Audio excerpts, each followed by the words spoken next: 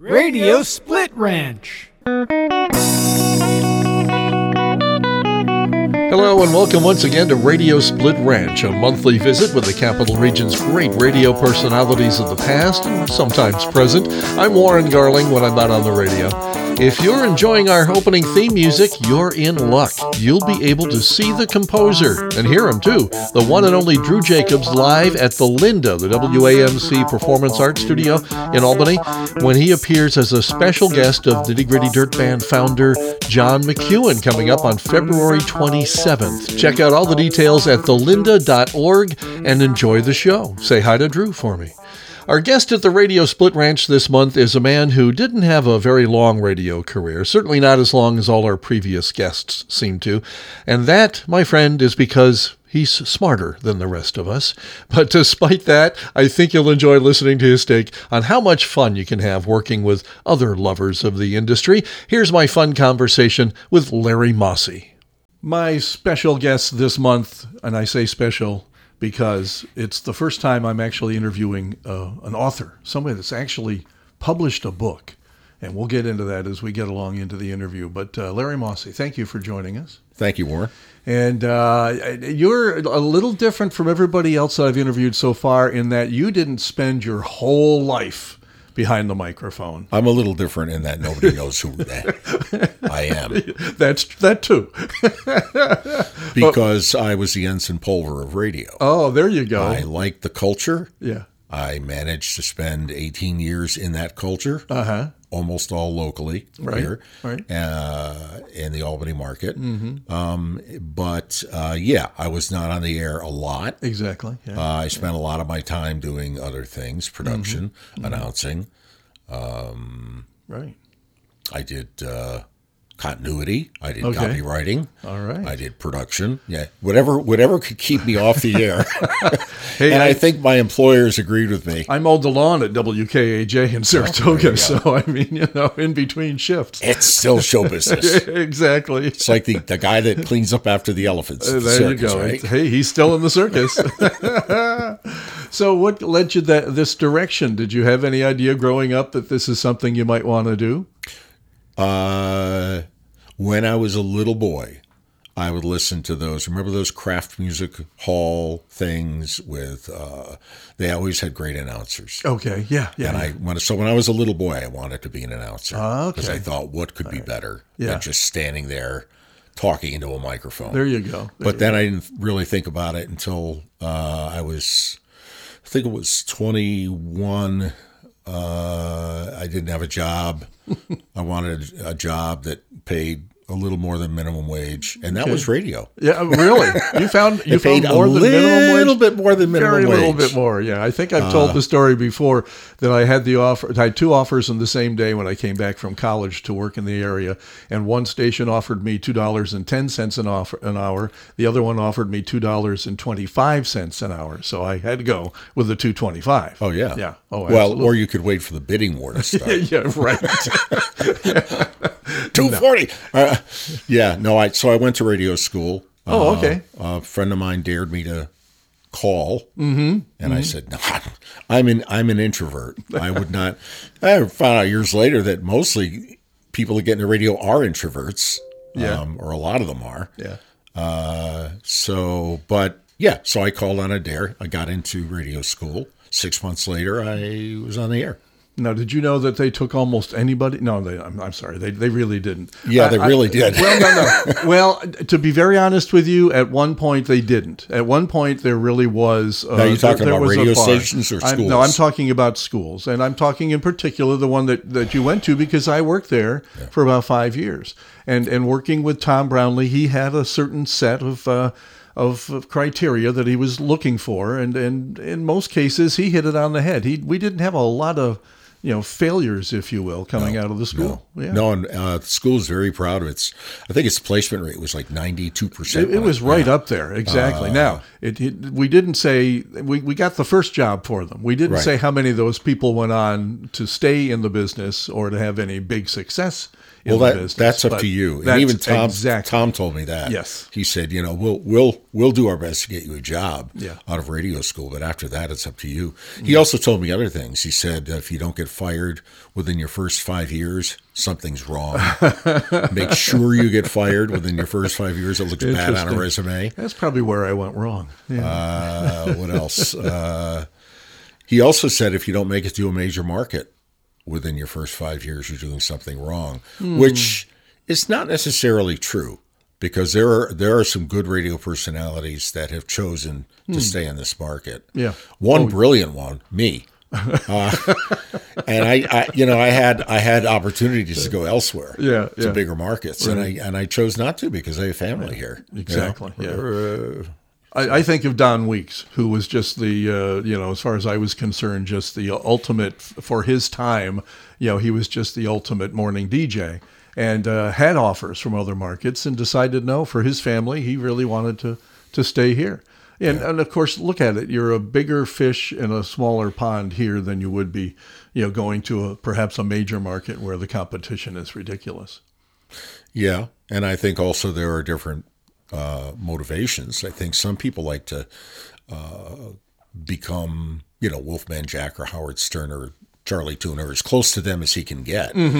And those are they're shooting for stardom. So, you're going to try to hop to bigger markets and bigger stations. Sure. And that morning drive gig. But others of us wanted just like the culture of radio and wanted to stay working within it because it allowed us to not grow up. Exactly. And to be adolescents and to pick on each other. And Yeah. But you enjoyed that part of it from what I've read in your book. Let's talk about your book briefly so we can make sure that we get the title out there once or twice here in the interview. Okay. But you spent quite a bit of time writing this book. Tell everybody what the title of it is. Geez, I forgot the title. Oh, It's man. Dead Air. Yeah. Oh, that's it. Yeah. Dead Air. It's about two things. It's about my first job in radio, working as a background music radio announcer, and it's about background music and its history. And that's what enthralled me and kept me going page to page, is that you bounce back and forth between your life story in the business and the great characters that you met and worked with, to all this very interesting information about the psychology behind the type of radio you were doing. Yeah, which I didn't know until I started researching the book. That part of it. I mean, I had done it. I had been a background announcer, background music announcer, but I had not been privy to the psychology behind it. It's passive. It's called passive listening.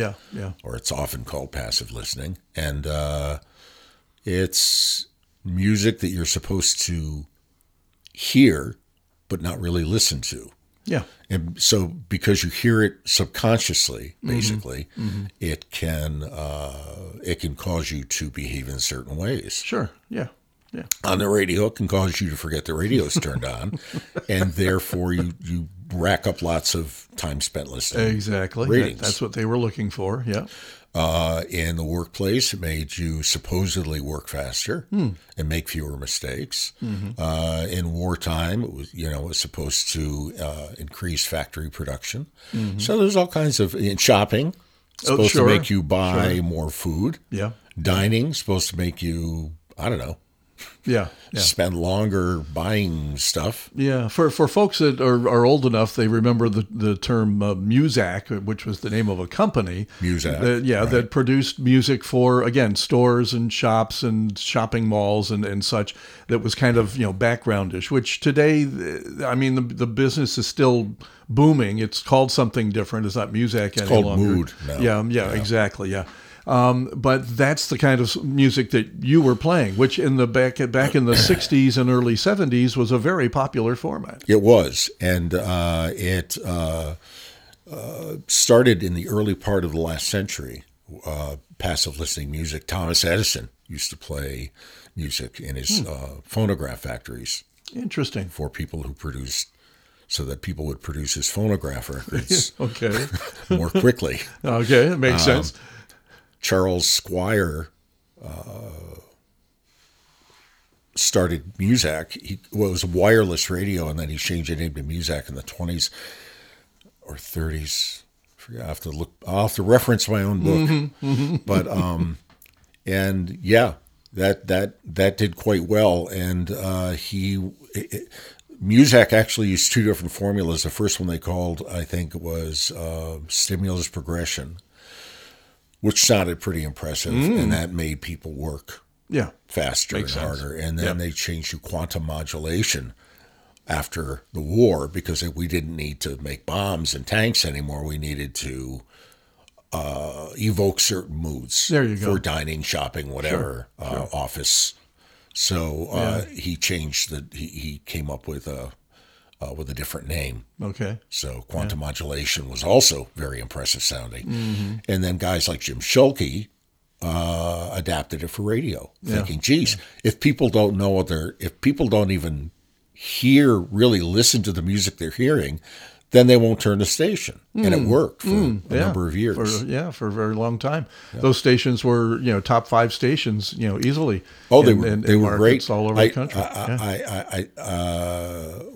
The only station I worked at out of this market I was in Houston, and I worked at KYND briefly, and that because it was Schulke, beautiful music, same as I played here. And I said, where you rank? Because I didn't even go there to get a job. I just ended up with a job. Yeah. And he said, "Oh, we're number 1." Yeah, there you go. Those stations were like top 5 stations in many major markets. Yeah. Now, when you left the new school, were you looking for that type of job? Yeah, Warren. I was 22. And I couldn't wait to play Mantovani and 101 strings. Well, we'll see what I'm getting to. That was my dream. Yeah. But now in your book, you do talk about the difference between being a disc jockey and being an announcer. I was a horrible disc jockey. Okay, you announced you wanted to be an announcer. I did, because I did not want to be a disc jockey. Yeah. I liked the idea of working in radio. Okay. So, but that's not to say I wanted to work that format. Yeah. The reason I ended up working that format is because John Knott called me up and offered me, say, I need a part-timer. You want to come down and audition? Yeah. I was about 3 minutes from giving up getting a job in radio after I got out of school. I sent out audition tapes. Nobody would even interview me. I'm like, maybe I'll go back work at the animal shelter again. But, John called me up and I went down there. I said, WHSH. Man, oldies. I'm going to go down there and play oldies. I love oldies. Yeah. I got down there. He said, we don't do oldies anymore. We're beautiful music now. I said, what's that? He goes, you'll find out. Yeah, exactly. Now, you're on one of the more, better FM signals in the market, which went on to become it's always been a hot spot on the dial, because it's 106.5, eventually went on to become, PIX 106. And that's, still a top 5 station to this day. No, we had a great signal. Yeah. We just couldn't make any money. And that's the other question. Now, if you compare it at all, and there are some similarities, obviously, to Muzak, you didn't hear commercials, obviously, when you're shopping. You got the thing going on, unless you had the guy doing the Blue Light Special or something in between the songs. So here you are trying to make money doing, this. What kind of sponsors wanted to be on a station where your background? Well, first of all, I made big money, Warren, personally. Okay, all right. I was up to like $120 a week. Oh, man. Are you kidding me? Wow. Remember, we used to get paid every 2 weeks. Yeah. And I'd go to the bank to deposit my check, and it was an attractive girl that worked at the bank.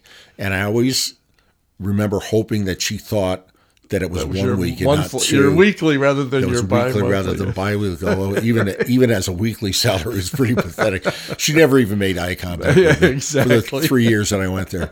But the format had a hard time making money in smaller markets because of the restrictions. We couldn't play anything with jingles. We couldn't play any commercials that had shouting, any commercials that had any kind of a raucous sound that might get attention. So a lot of commercials were banned. Interesting. Or we had to do a different version than what was on pop station. And then they commercials were aired at a lower volume. Interesting. than the music. Yeah.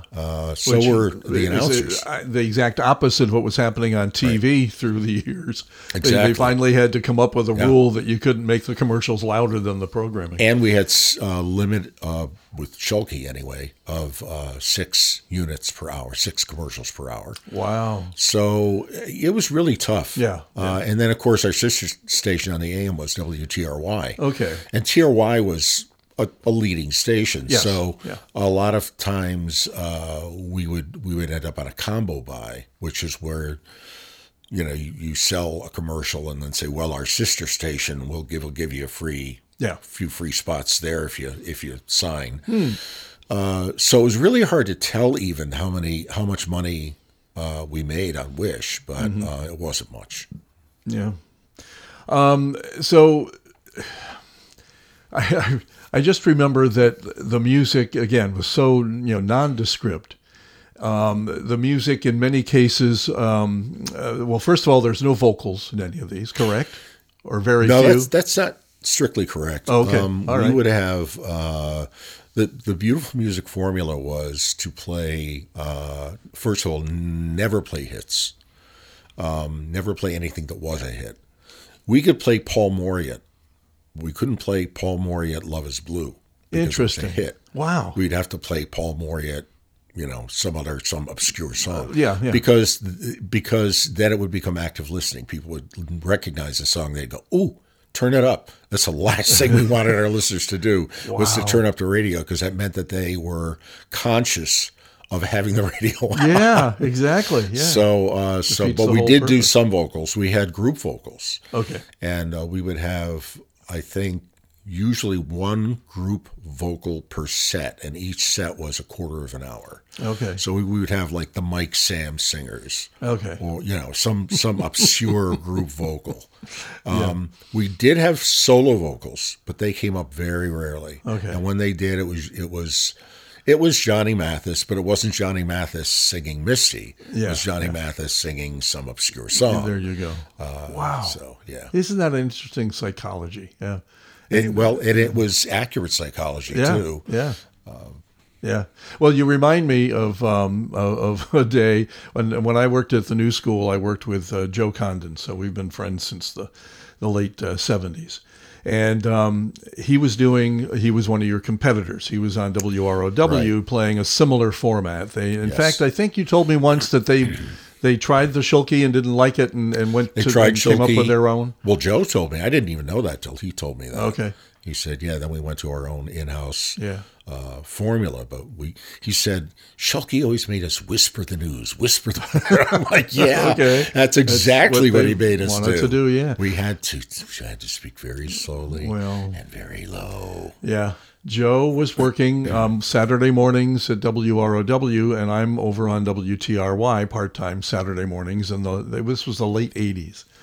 And he's in a spot where they're playing this again remade music. This is music from different groups all over the world, a lot of Canadian groups evidently. And what he was finding is that maybe once every hour he's repeating a group. And he's getting tired of saying that, those were the Johnny Man singers or whatever you might want to call them, twice in an hour. So we're on the phone with each other while we're both on the air, just talking, catching up. And he says, hang on a second, listen to this next break that I do. So I'm listening, and he goes, and that was the Warren Garling chorale and singing, whatever. And I almost dropped the phone. It just blew my mind. And he gets back on the phone. He said, "You like that?" I go, "What are you doing?" And he explained to me why, he did it. He says, "I'm using all my friends' names on the air. They've all got, and that's how I keep them listening." I would listen to Joe and the other announcers on ROW, and I remember saying to him once, "Yeah, we strove to sound as much like ROW as possible." Because we were chasing you in the ratings all the time. And you probably had the same. He goes, no, we weren't even aware of it. Yeah. Oh, yeah. Ow! Yeah, exactly. Thanks, exactly. Joe. I think that actually happened between Joe Gallagher and I. I think he had no idea that I was competing with him over on the FM, playing the same music he was playing on the AM. When OKO was country, and GNA's always been. And I don't think he had any idea that I existed, and yet I knew he did, and I got a chance to hear people talking about him and how funny he was and the different things he was doing. And I wound up doing character voices on the air, because I heard that Joe was doing that. He had Marge and who knows who else appearing on his show over the years. And so I started doing some of my own. Yeah, it's crazy. Yeah, and Don Weeks had Yes. Randy Grump and people like that he did on the air. Yeah. It was still, there was respect for this theater of the mind Yeah. thing. Oh, yeah. Yeah. That I don't know how much of it is still around. I don't hear it Yeah. really. But Yeah. So how long did you work at WHS? And what name did you use when you would open the microphone? Did you have Paul Benjamin. Paul Benjamin? Yeah, it's the only time I ever used a name other than my own. Okay. And where did Paul Benjamin come from?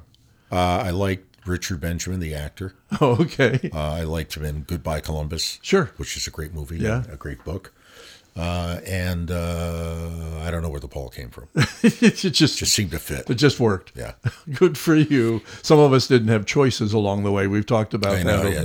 over Jesse the years. James. Yeah, exactly. Just thrown at you because they happen to have a jingle shout that said, that name, So you're the next Jesse James or whatever. Crazy stuff. So how long did you hang out with the person you affectionately call Knothead? Well, John gave me my first job in radio. Right. At Wish. He was a Right. program director. Mm-hmm. And I worked there for 7 years. He had left wisely just before they changed format to Pix, Okay. where everybody got fired except me because I wasn't on the air anymore. I was doing production. But John went across town to WWOM. That's right. Which later became K-Lite. And then he called me one time, and like a year or two later, he said, "Larry, come to work for me." So I said, I don't know, John. So I called John Pinchatour, who was a continuity director. Oh, and yeah. my boss. Remember that name, yeah. And I said, "John, Knothead has offered me a job across town." He goes, "No, don't do it." I said, "Well, I'll tell you what, get me a $10 raise and I'll stay." So he went to John Kelly. Sorry, John,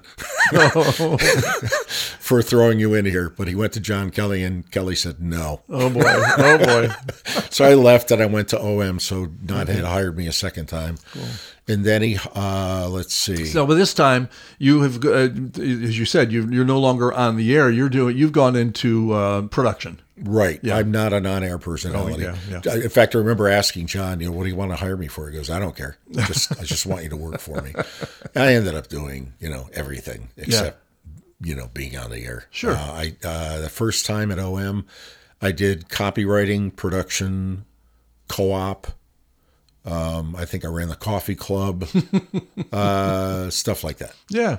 Cool. And then, let's see, then I went to GY. And that was a big break for me. Mm-hmm. I stayed there for 5 years, and then then John called me again. Okay. And he said, "Yeah, well, GE sold the station. Your benefits are down the tubes.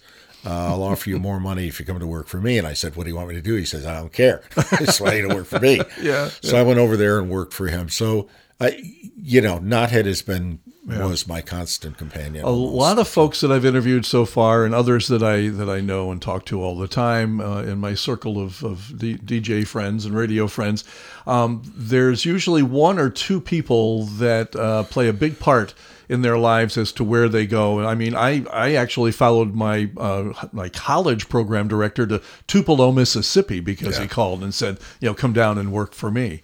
And so that's happened to. But who wouldn't want to work in Tupelo? Well, there you go. There you go. He said, "Come on, this is where Elvis was born." I said, "Hey, count me in. I'm there." I mean, and he was born in a room not bigger than this that we're sitting in, our little den here. But there's a lot of stories that way. So it's not as much, what you know as who you know. And when you get used to working with somebody and they'll do a good job for you, you bring them along. Yeah. Yeah.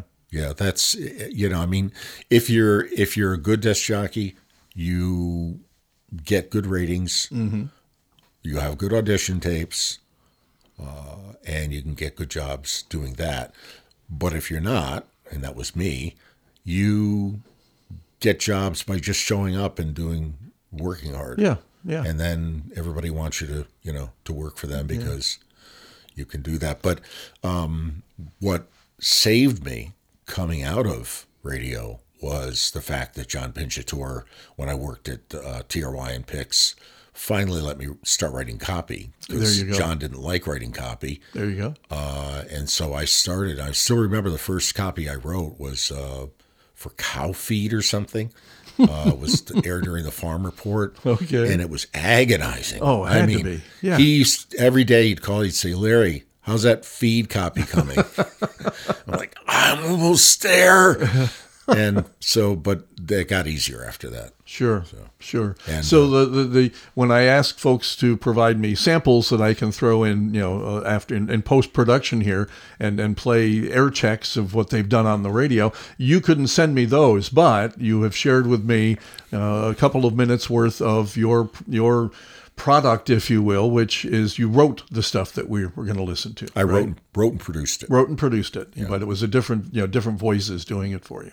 In most cases. Did you do a little bit of? Oh yeah, sure. Okay, good. Sure. I would do stuff myself, but especially as time went on, I found other people who sounded better than me.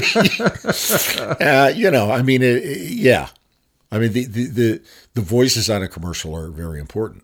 Yes. Yeah, but everything. It's like true. The writing, of course, I believe is important, but the voices are important. The production is important. Yeah. The music, all of the elements that go into a commercial. In March, when the Schoharie Valley cast a nervous eye on the aging Gilboa Dam, the Gazette wrote the story. No more chain stores for us, Santa. I was born at night, but it wasn't last night. That's a good one, sir. That'll be all. Yes, sir. A cheetah can run up to 75 miles per hour. Though it does have trouble stopping. I got them paint peeling, rusty feeling, slushy, grimy, unappealing, dirty, gritty roads, all blue. Wildlife of Saratoga. 1. The speckled tweeter. 2. The ring-billed tern. 3. The lucky hootie bird. Woo-hoo! Who's your daddy? Dig this, Cool Cats. It's Cool Cash, Times Union Classified Cool Cash. For the past several million years, businesses have bored their customers to death with ugly, mundane surveys. Where the Northway begins, the sidewalks sizzle this Saturday. It's Stuyvesant Plaza's summer sidewalk sale. To prison guards, it's lockdown. To inmates, it's the box. I don't want no lies. I don't want no rules. I don't want no strings to tie me down. Tired of being lied to? Do you suffer one or more of these symptoms? Runny eyes, vacant stare, excessive drooling? I feel crummy. You've got cabin fever, and we've got the cure. Saratoga Gaming and Raceway. With Dr. Preferred Triquinto Disaccharylethroid and Camperoxetine Plasmingo Toxicol OTO7. With vitamin A and hard-to-obtain micropulverized cutaneous histogens and a non-oily base. Can you say that again? Actually, no. And later on, I got into writing TV. The same thing, except even more so because TV's a different. You have a couple of senses you're engaging there. So, what I admire about what you were able to do is that was your sole job. Most of us in radio, depending again on the size of the station, would be a disc jockey, but we'd also be expected to voice commercials and sometimes write them as well. So the salesman would come in and say, this needs to be, to take this 1-inch by 1-inch newspaper ad and turn it into a 60-second spot for. Well, that's what they did to John Pinchatour at TRY all the time, and that's why he would either give it to me to write after a while, or he would. We had a lady there, Jane Brand, who also was a part-time copywriter. Cool. Or they would just pull, if it was an advertiser from last year, the year before, they would pull their old copy. There you go. And just redo it. Nodhead and I used to joke for Andy Sporting Goods. It was either hey skiers or attention skiers. Every commercial. Yep. The good old days. And the fun part was trying to make the spot you're working on sound different from the spot you did last week, trying not to use the same phraseology and the same, presentation. There had to be some diversification. Well, and nobody else wanted to do it. Yeah, that's the other true. thing too. What I found that it's a great, if you do things that nobody else wants to do, it's great job security. True. And nobody wanted to write copy. Yeah. Remember when I worked at GY with Joe Gallagher? Joe didn't really like voicing commercials. Yeah, he still doesn't to this day. A lot of radio personalities don't like doing commercials. I loved it. Yeah. Yeah, that's all I ever wanted to do. Yeah. I enjoyed that perhaps as much as the on-air stuff. What I enjoyed was the fact that I had complete control, like I did in the studio, I guess, but I had complete control over, all the production elements of it, picking the music and timing it out so it was just perfect. The only thing that I grew not to love, and that changed with digitizing coming along and going digital, was that if you got to the 59th second of your 60-second spot and you misspoke, you had to do the whole freaking thing over again. Well, sure. Because it was tape. And you couldn't. Who would ever flub a read? Yeah, right. Warren, did you? Never happened. You're the guy. Never happened. I'm the guy. Yeah, exactly. It's for a lot of years. I did my voice work at Cotton Hill Studios, and Ray, who's the owner, would an engineer would say, Larry, I need 29 seconds on this. I need 14 seconds, and I'd always nail it. Yeah, yeah. And he'd say, Jesus, how do you do that? Yeah. I'm like, I don't know. Yeah. It's just, I think that when you're reading to time, yes, you develop an internal clock. Oh, very much so. And they'll say, well, give me one more second on that read. I need one more second. There you go. And I do it again, and it would be 1 second longer. Where you need to be. Exactly. Yeah. That has become helpful in my whole life, because I can probably tell you what time it is, having not looked at a clock for an hour and a half. I can probably tell you within a minute or two what time it is. Yeah. It's just that inner clock that you get to working with, and you know time. Yeah. You also tend not to be late for things. Yes. It's like I was talking to somebody the other day about a writing thing, and they said, well, just write it when you have time. I said, no, don't tell me that. No. Because it'll never get written. Exactly. I said, give me a deadline. Yeah. I can work to deadlines. Mm-hmm. I can work to hard time. Yeah. But not to, like, whenever you get around to it, it doesn't work. I have that's radio. That's a radio discipline. That's what it's all. It is a discipline, and it just came true again last night. I invited a few guys over. I've been, for the last 40 years or so, we've been doing this thing called Rock Trivia, and it's the RPM edition of Trivial Pursuit, which came out in about 1982, I think. And so since about around that time, we started doing this probably 3 or 4 times a year we get together. So I just mentioned, 7:30 Monday night. And at exactly 7:30 Monday night, 2 of the 3 people were standing at the door, had rung the doorbell. And I opened the door and I said, I know you're old radio people because you're exactly on time. And somebody, Jim Netzer, Jimmy Nichols said, it's that back timing to the news. I've got that down. It is. Yeah. That's exactly what it is. Yeah. Everything is to the second. Exactly. Yeah. Crazy stuff. So you lasted, as you said, altogether like about 18 years in Something the business. Like that, yeah. Okay. I think we counted them up earlier, about 8 different radio stations different call letters. Ended up, my last gig was ROW. Okay. I got to work with Joe Condon. I got to work with Bill Gagliardi was the sales manager. Right. Jake Russell was the general manager. Dave DeMopier was still doing morning news. Wow. And I was always a huge fan of DeMopier. Yeah. Yeah. And I think Bill Shallcross was doing mornings. There you go. Sure. I remember that name too. Yeah. I don't know, the AM or the FM or both or whatever. I don't know. Yeah. No, great names with great careers. And So what happens? You decide you need to be your own boss, or because that's a lot what happens in this business. People segue out of it and either start their own business doing something similar, or they have an offer they can't refuse to make more money for the family or whatever. So what was it in your case? More money. Can you explain what that is? Outside of radio, you'd be surprised what you could make outside of radio. Jake Russell hired me and actually paid me pretty well for me. I think it was the most money I ever made. And he said, "When you're going to do promotions for us." We asked who's a good promotions person. Cool. And he said, "You." So we want you. I said, "Okay."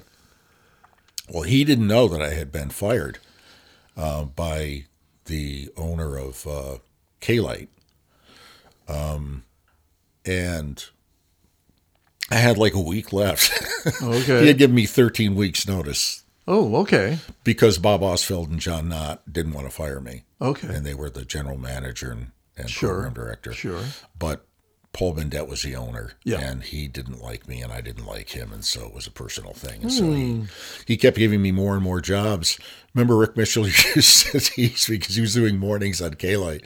He'd say, "Oh, Larry, how many jobs you have today?" Like, well, I'm promotions, copywriting, continuity, production. I answer the phone at lunchtime. I am the assistant music director guy that like screens phone calls. I think Chris Holmberg was the music director at the time. It was. I had so many jobs. Yeah.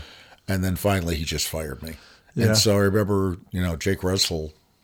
Have you considered leaving K-Lite? Oh, I don't know, Jake. Maybe. Yeah. Jake never knew. He never knew that you needed to. He never found out. Wow. In fact, he made me an offer, and I said no. Mm-hmm. I said, it's not enough money. Crazy. The set I had on me, I don't know where it came from. But he said, "Oh, okay. Well, how much do you need?" And I told him, and he said, "Okay." But what happened was, once I got there were no promotions. Gary Pease was getting ready to sell the station. Oh. He, for whatever reason, there was no budget for promotions. Mm-hmm. I said, "Well, I can do other things." Because that's what I always did at every other radio job. So I write copy. No, we have a union here. So they wouldn't let me write copy. They wouldn't let me do production. They wouldn't let me do. I tried to get my movie reviews on the air. I had done at K-Lite and at GY. Okay. That didn't happen. So I really had nothing to do. I was bored out of my skull. Oh, gosh. And then Gary Pease sold the station to Albany Broadcasting. Mm-hmm. And I quit. Okay. And I remember Mike Collins, because I had worked with Mike before at, I think, TRY. And he did these sort of debriefings with all of the people, all of the employees. And I went in there and I said, "Hey, Mike." He goes, "Hey, Larry, how you doing?" I goes, "Good. I save your breath, Mike. I quit." And he goes, "You can't quit." I said, "Yeah, I can. I don't have a contract." And he said, "Well," so we ended up, and the reason I quit is because I had worked for, Albany. I had worked for that outfit before. It was not Albany Broadcasting. It was a different management, but it was the same people. Sure. And I knew Albany Broadcasting. I knew what would happen to my job eventually, and where like I could see the writing on the wall. So I figured, I'll just get out. So I did, and again, it was one of these 13-week deals where he said, "Do you promise to stay for 13 weeks?" I said, "You don't need me, really." Like he goes, "No, we're transitioning ownership. We don't want to rock the boat." So I said, "Okay, I'll stay for 13 weeks." So I collected paychecks and did nothing. Wow. And then I left to start an ad agency because that's the only thing that a copywriter can do. Well, yeah, I guess. Yeah. And how'd that go for you? Didn't go well at first. I ended up going to the Times Union. Okay. Now, were you on your own when you did this, or did you have a partner in crime? Or Steve Fitz Jr. was my who I'd worked with at GY because he was in sales there. Okay. And Steve was a good friend of mine, and so we started a small. We got an office in the Stockade in Schenectady, a small office that we didn't need because we had no clients. And I think our biggest discussion was whether we should pay money to have to buy like a shade for the window. And so, but then they hired me at the Times-Union. They asked me to come work for them. Oh, that's nice. It was the weirdest thing. It's like I've never really applied for a job. Well, I did apply for the job at GY.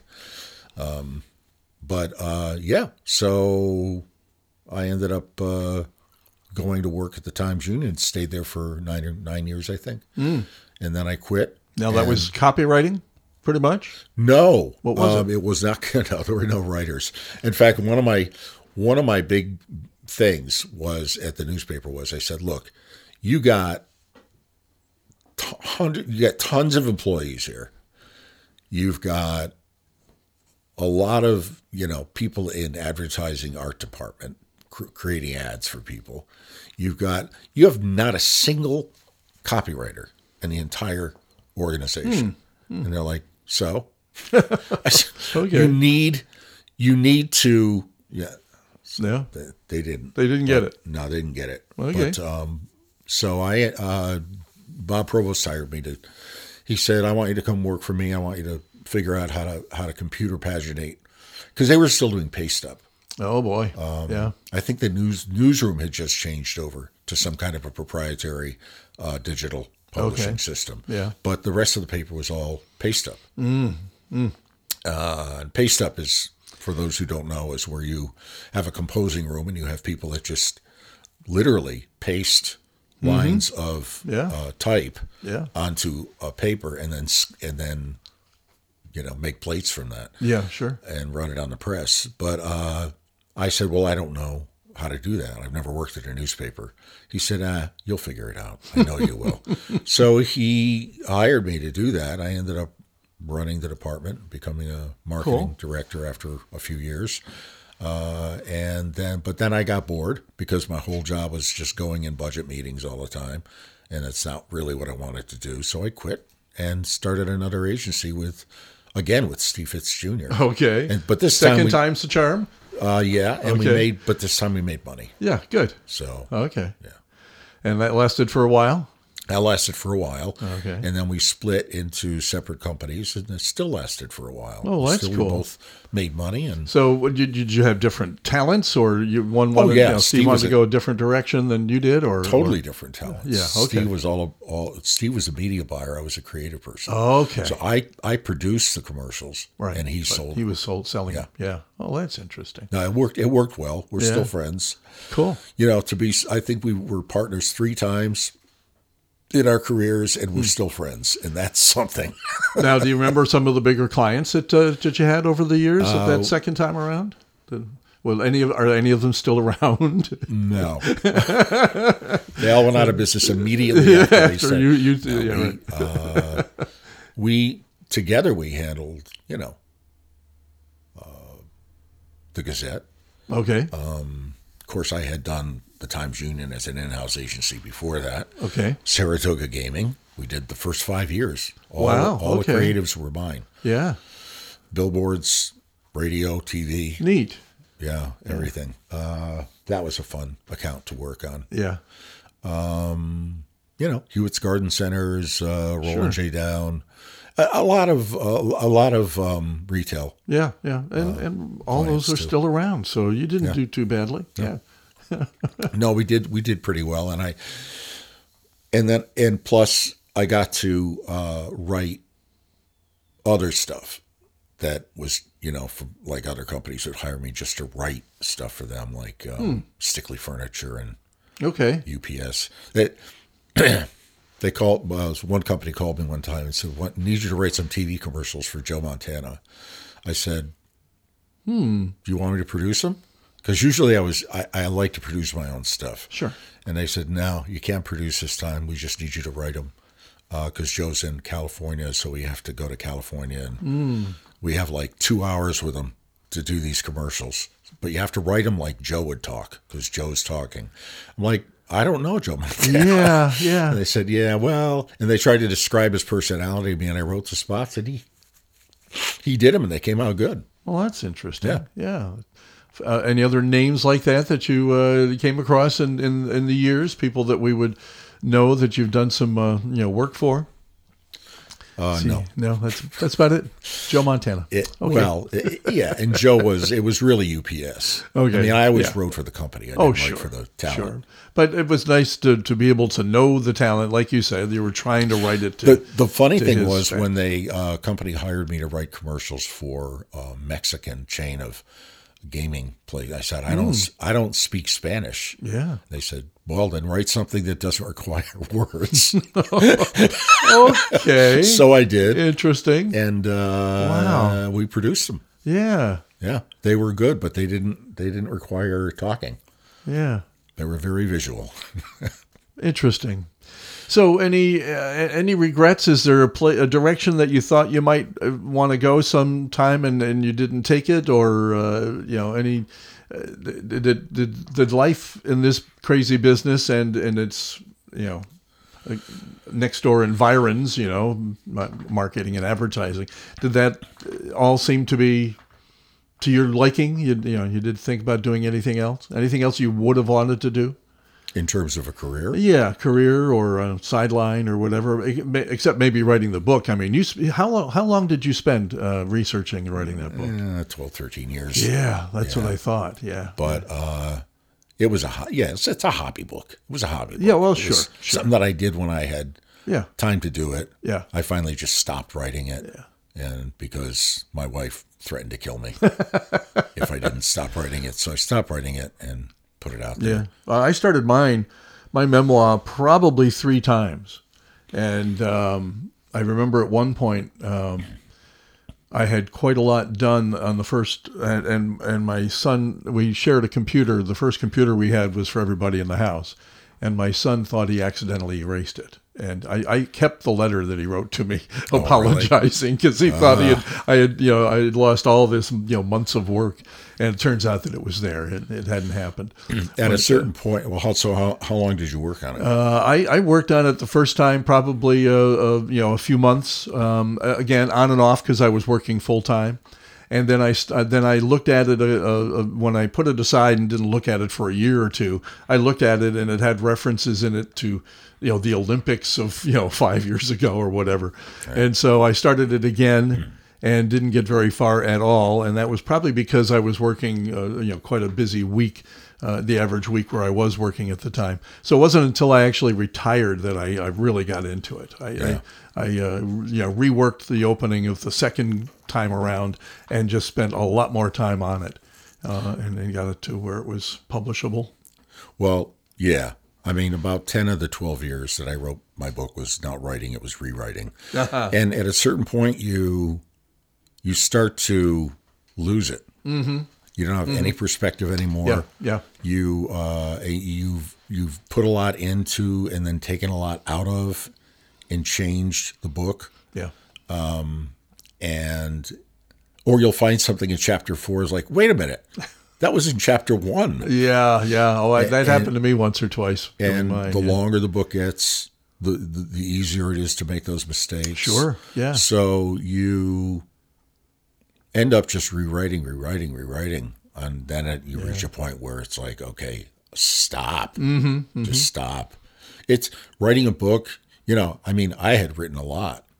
Oh, yeah. 30 seconds. Yeah, exactly. 60 seconds. Yeah. Writing a book is completely different.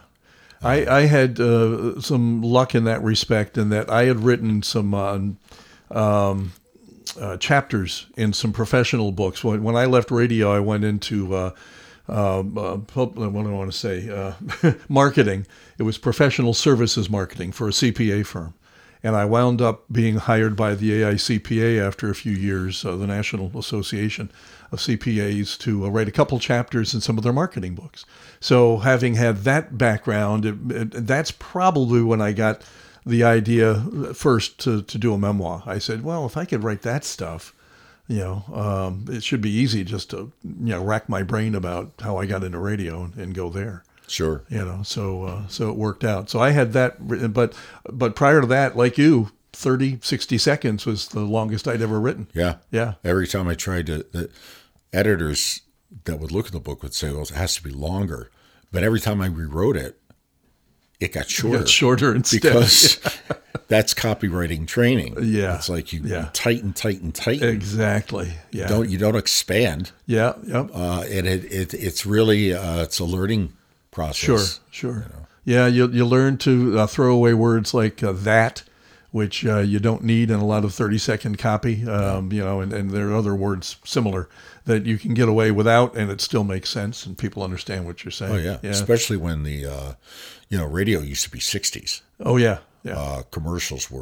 Most commercials were 60 seconds. Yeah. And then it got to be where most commercials were 30 seconds. Mm-hmm. And some were even shorter. Now you're hearing a lot of 15s. Yeah. Even 5s. Yeah. That it's tough. Then you have to change the way you write a little bit, because you could tell a story in 60 seconds. It's really hard to tell a story in 30 seconds. Mm-hmm. Yeah. And I like storytelling type of copywriting. Oh, sure. But hey, that's not what people are buying. Yeah, exactly. Yeah. No. Now you mentioned talking with editors and such. You originally wanted to go the traditional route of publishing this book. I did. Through a publishing house with editors and all that fun stuff. Yeah. And you found that to be a challenge. I found it to be, yes. I spent a lot of time. I won't say I wasted time. I spent a lot of time looking for agents and publishers. I probably didn't talk to too many because I'm essentially lazy, but I did a lot of research and I talked to some. And, the thing is that I learned about the book industry today is that editors and agents don't really care how well a book is written. They look at the genre. Is it a hot genre or not? Ah, interesting. Or unless you're a celebrity, which I'm. Oh, sure. It's like I went to New York for a writer's thing, and the editor there said, "Who are you?" And I told them what it was. They said, "And what is this book?" I said, "It's a memoir." They said, "Why are you? Nobody knows who you are." Yeah. Like, yeah, that's true. Yeah, true. Yeah. Well, that's why mine was originally just for the family. Yeah. I really did not plan on printing it and publishing it and widely. Oh, by the way, I got my tax thing today from Amazon as to how much royalties I've had in the last year. $12. I got mine too, but I haven't opened it because Amazon can't.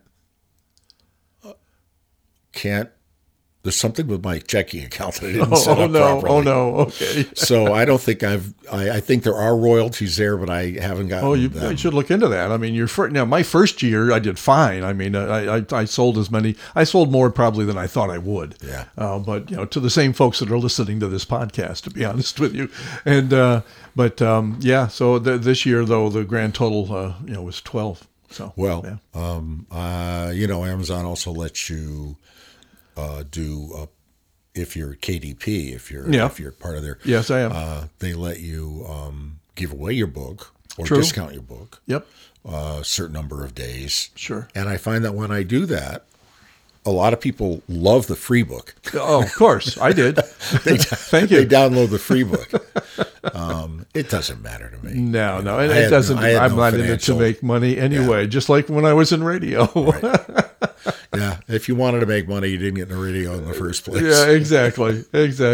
And I have to, God bless both mom and dad. They had no idea when they encouraged me to go for it, because they knew I loved it so much. Well, they didn't discourage me. And my first summer on the radio, I needed a ride. I wasn't driving yet, you were I was pretty young. 16. I was very young. And so, no, they never discouraged it, but they also didn't do their research. They didn't look into the fact that you don't make a hill of beans, and especially small market radio, even medium market radio. I think my mother was more typical in that even after I'd been in radio for 10, 15 years, she said, when are you going to get a job? Yeah. When are you going to stop screwing around and get a job? Exactly. Like, Mom, I have a job. Yeah. But eventually you had the name on the door, which is pretty cool, to have an ad agency and to, do what you enjoyed and, parlaying the lousy paying, radio gig into something that you could live on. Yeah. Good for you. Yeah. It's, I attribute a lot of it to luck. Okay.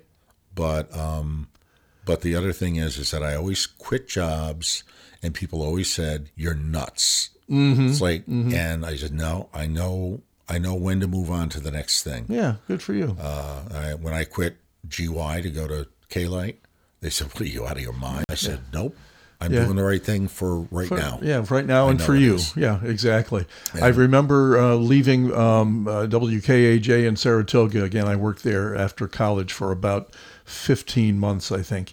And I remember going into Kent Jones and saying, I'm going into the city. I've got a station in Troy, and they're about to sign on a station in Albany as well.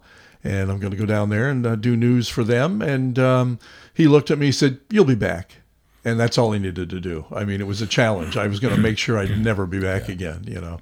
But and I didn't. Yeah, well, parlayed that into bigger things as years went on. No, it reminds me of when I left K-Lite. Knothead said, "Yeah, I was just talking to Osfeld," who, by the way, was a great guy. Oh, I've never heard a bad word said about Bobby Osfeld. Bob was a really decent guy. Yeah. But he said to John, he said, "Mossy will never make this much money in radio again when he leaves here." And that was my challenge. Sure. And I did. Sure. Like right out the door, I made more money. Yeah, there you go. Yeah. So it's, you get those little things that people say, they don't remember, I'm sure, saying them. Yeah. But they become stuck in your head, and you take it as a challenge. Yeah. Well, that's what I did with with getting let go from GNA after I'd been there 11 out of 12 years. I had been there. And just all of a sudden walked into work at 8:30 one morning at 9 o'clock. I'm home, and it just came right out of the blue. I did not know why. There was really no cause. They couldn't give me any reason why. They made something up. It turned out a few months later that they were going to put the station up for sale, and I was one of. They let go of 2 or 3 people that day. And we were making, all of us were making some decent money because we'd been there a while. Right. And they wanted to make the bottom line look better, and that's what happened. But in retrospect, within a couple of years, I said, that's the best thing that ever happened to me, was somebody telling me you're done with full-time radio. See, that's one of my secrets for staying in a radio gig is not to make too much money. I fought against making too much money in radio, and I was successful. That's perfect. But no, that happens. And you don't, people make jokes about it, but it's like Tom Brownlee saying, if you don't get fired in your first 5 years, something's wrong. Oh, yeah. You get fired all the time in radio. Oh, absolutely. It's you don't take it personally. It's kind of a badge of honor in many cases. I mean, it's show business. Yeah, In exactly. a sense. And, or I like to compare it to Carnival. Okay, just move on to the next. But whatever. You move on to the next thing. Yeah. You get fired all the time. Sure. Yeah.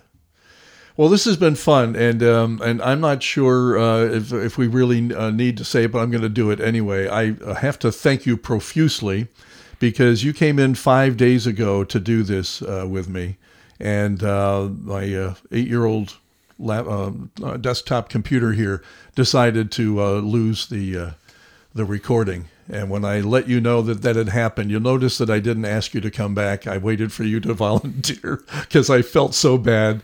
I figured I'll just interview my aunt or something this month. I'll just find somebody to talk to. She listens to the radio, and well, there you go. And you were nice enough to say I can come back in. When do you want to get together? And here we are 5 days later. I promise you that won't happen again. I figured out, I think, what the problem is, and we won't let that happen, and this will get out there. In fact, I hope to publish it today to stay on schedule, so we'll get it out right away. And I can't thank you enough for coming back in and talking. It was a blast both times. Well, I loved your response when I told you that I had lost the recording. I couldn't get it back. And you said, wasn't that the interview? Take 2. I thought, all right, good. I said, well, if you want to make it up, here's the time, so. Well, you always do a backup take anyway, right? Oh, of course. Actually, I thought of that when I realized it took me 90 minutes to finally give up and say, I'm not going to get this back. I thought, why didn't I just turn my phone on or my iPad and just record a second copy. Just sitting here, at least I'd have the information and might be able to salvage something from that recording. I didn't do that today, so you better hope this works. I hope so. But again, thanks, Larry, and best of luck going forward with retirement, and enjoy that, family, all the grandkids, and all that stuff. I do every day. All right, talk to you soon. Thanks, Warren. Radio Split Ranch. See, I told you you'd have fun listening to Larry, and maybe you learned something along the way as well. If you're keeping count, Larry made stops at 8 different sets of call letters in his brief but colorful broadcasting career. Add those stations to the 57 total from our first 5 guests, and you're good. It brings our running count to 65 stations between our first 6 guests. If you're enjoying our monthly meeting of the minds here at the Radio Split Ranch, would you do me a favor? Leave your comments either on my podbean.com homepage or even at our Facebook page. I'm open to all suggestions except sell your recording equipment, and after more than 50 years in the business, I've got plenty of thick skin, so don't hold back. I'd especially like to hear from our regular listeners that I have found we have in Germany, Australia, Ireland, and Canada. What brings you back to each episode or for each episode? It certainly can't be the air checks I include at the end, like the one coming up from 1976. It's an evening shift on WGNA when I used to visit with a couple of interesting characters that I employed to put a smile on the listener's face. Enjoy. And until we meet again, don't cry because it's over. Smile because it happened.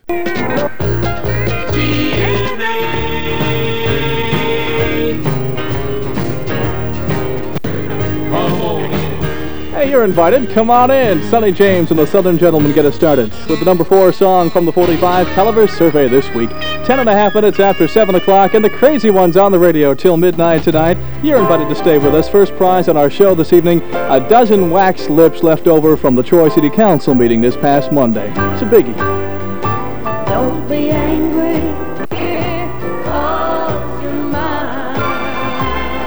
Donna Fargo, new ammo to the 45 Caliber Survey this week from FM Country GNA called Don't Be Angry. Well, you'd better start paying a little more attention to me. Excuse me, Abner, is there something that I can do for you? I mean, what's... Sure is, Clyde. No, it's you'd Chris. Better... What? Chris is my name. Oh, yeah, right, whatever. Listen, did you read your horoscope today? Abner, do you really believe in those things? Well, yes, I do, and you'd better believe in it, too. Did you read yours today? No, Abner, I didn't read my horoscope today. Well, it says you will meet a tall, dark lynch mob right after your show. GNA.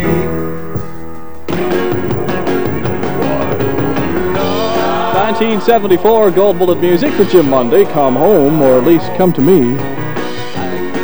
On a Thursday evening, let's check out the FM Country weather as we say hi to our friends in Clarksville. Partly cloudy % tomorrow night. Right now it's 44 Fahrenheit, 6 Celsius, and we've got mostly partly cloudy skies from FM Country. And by request for Clintondale this evening, this is David Allen Coe with Willie, Waylon, and me. I heard the burrito herd, and the eagles flew in from the west. GNA FM Country with David Allen Coe, 16 from the 45 Caliber Survey this week. 20 minutes after 7, and the country continues gospel sounds with Horn and Alexander. 273-6500 if there's something you'd like to hear this evening on the request line. It's open, wide open right now with the crazy one, Chris. Hey, Lordy, Miss Claudia.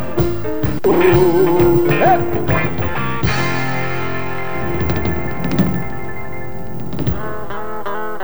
Nail 75 or what? No, sir. Wind up in the pokey with Smokey. I'm gonna pull that old CB thing out for the box. GNA.